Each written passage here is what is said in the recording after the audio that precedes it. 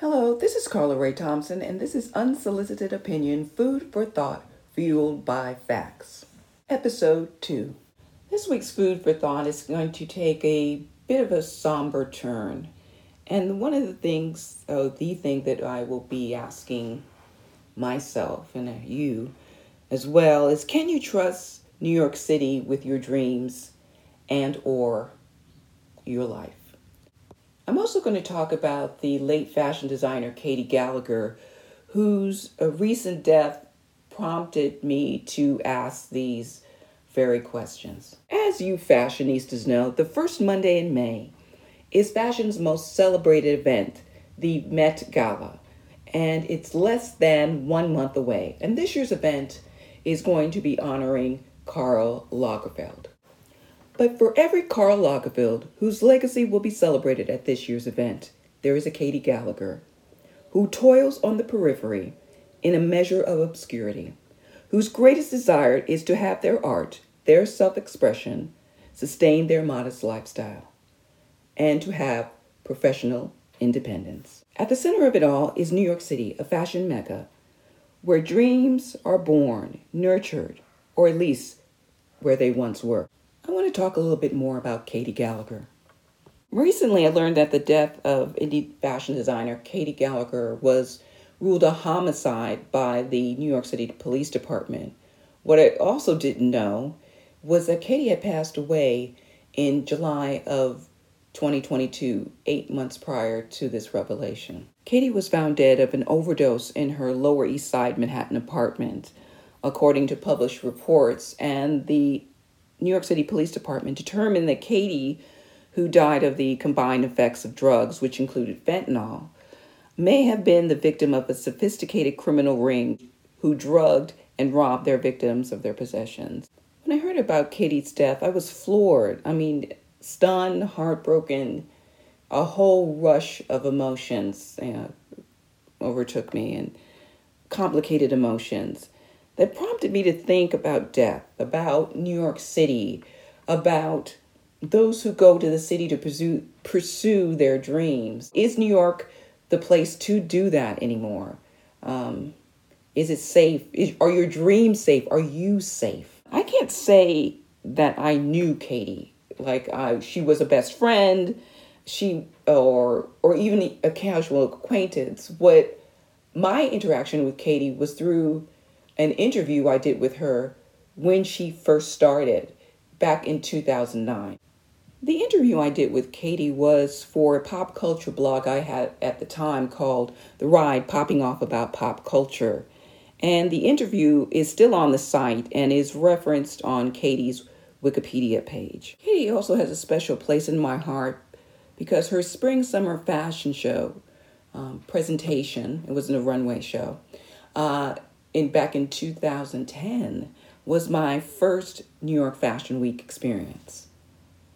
Katie, who is a graduate of the prestigious Rhode Island School of Design, the gal from rural western Pennsylvania, who in her own words was born between a farm and a forest, moved to New York City in 2009 immediately after graduation. And the city gave her a chance to live her dream, but sadly also robbed her of her life and possibly of her legacy. Long after the interview, I continued to follow Katie on social media. I got to see her process. I got to follow her journey. And that journey led to 10 collections over the course of 11 years. I would call Katie's work avant-garde, for lack of a better term. Yet it was interestingly accessible. It had a minimalist quality. Most of the time it was monochromatic. She said she never wanted her clothes to be age-specific. She was, as those who knew her and her work would agree, ahead of her time. Katie was doing Lululemon-like leggings before Lululemon became a household name and a yoga studio staple. In my interview with Katie back in 2009, she said that her clothing was representations of herself and the things she believed in. She said, and I quote, "They are the image I'd like to see, and through that, the ideas about fashion I'd like to project." When I asked why she chose to set up shop in New York City, Katie said this: "I chose to move to New York City after graduating because it's what I know right now. It's where I can source great fabrics and meet the people I need to meet. I don't believe one can easily design creatively and successfully with all the advantages of New York City anywhere else in the U.S. Back in 2009, Katie said the biggest challenge she faced launching that first collection, which was back in 2009, where she did everything from drawing to pressing the finished garment to, she said, licking the back of thousands of invites and all forms of PR, was monetary. By the way, the monetary challenge remains even after her death. Her family set up a GoFundMe to raise money to mount Katie's final collection. So far, they've raised $32,000 of the $50,000 needed. For Katie to do what she did, to leave familiar surroundings and embark on an unfamiliar path, there had to be a dream, a vision, a heartfelt purpose. So I asked Katie in that interview, which happened more than a decade and a half ago, what's the dream? Her response was simple. She said, I want to be able to survive by designing my own collections. I don't want to be someone's employee. She was a soul who lived simply. She lived simply for her art. And she had success that was on her own terms. She was featured in publications like Vogue and Elle, and her designs were worn by the likes of Lady Gaga and Laverne Cox. I was so happy she had the opportunity to live her dream. Watching her, even from afar, was inspirational. But Katie's death has inspired me in an altogether different way. It has me thinking about art, artists, and New York City. Was Katie the last of a breed to go to the big city of big dreams, New York City, New York, to create, to be inspired, and not just to flex on the gram and TikTok and do brunch? New York City was once that place, the place for art and artists. You had badasses like Basquiat and benefactors like Brooke Astor. Just in case you're wondering why you should care about art, artists, and where that art can be nurtured and supported, artists lend a voice to the voiceless and are capable of seeing a world as it is and also as it could be. I often wonder, and at this time more so than ever, who's going to speak for us?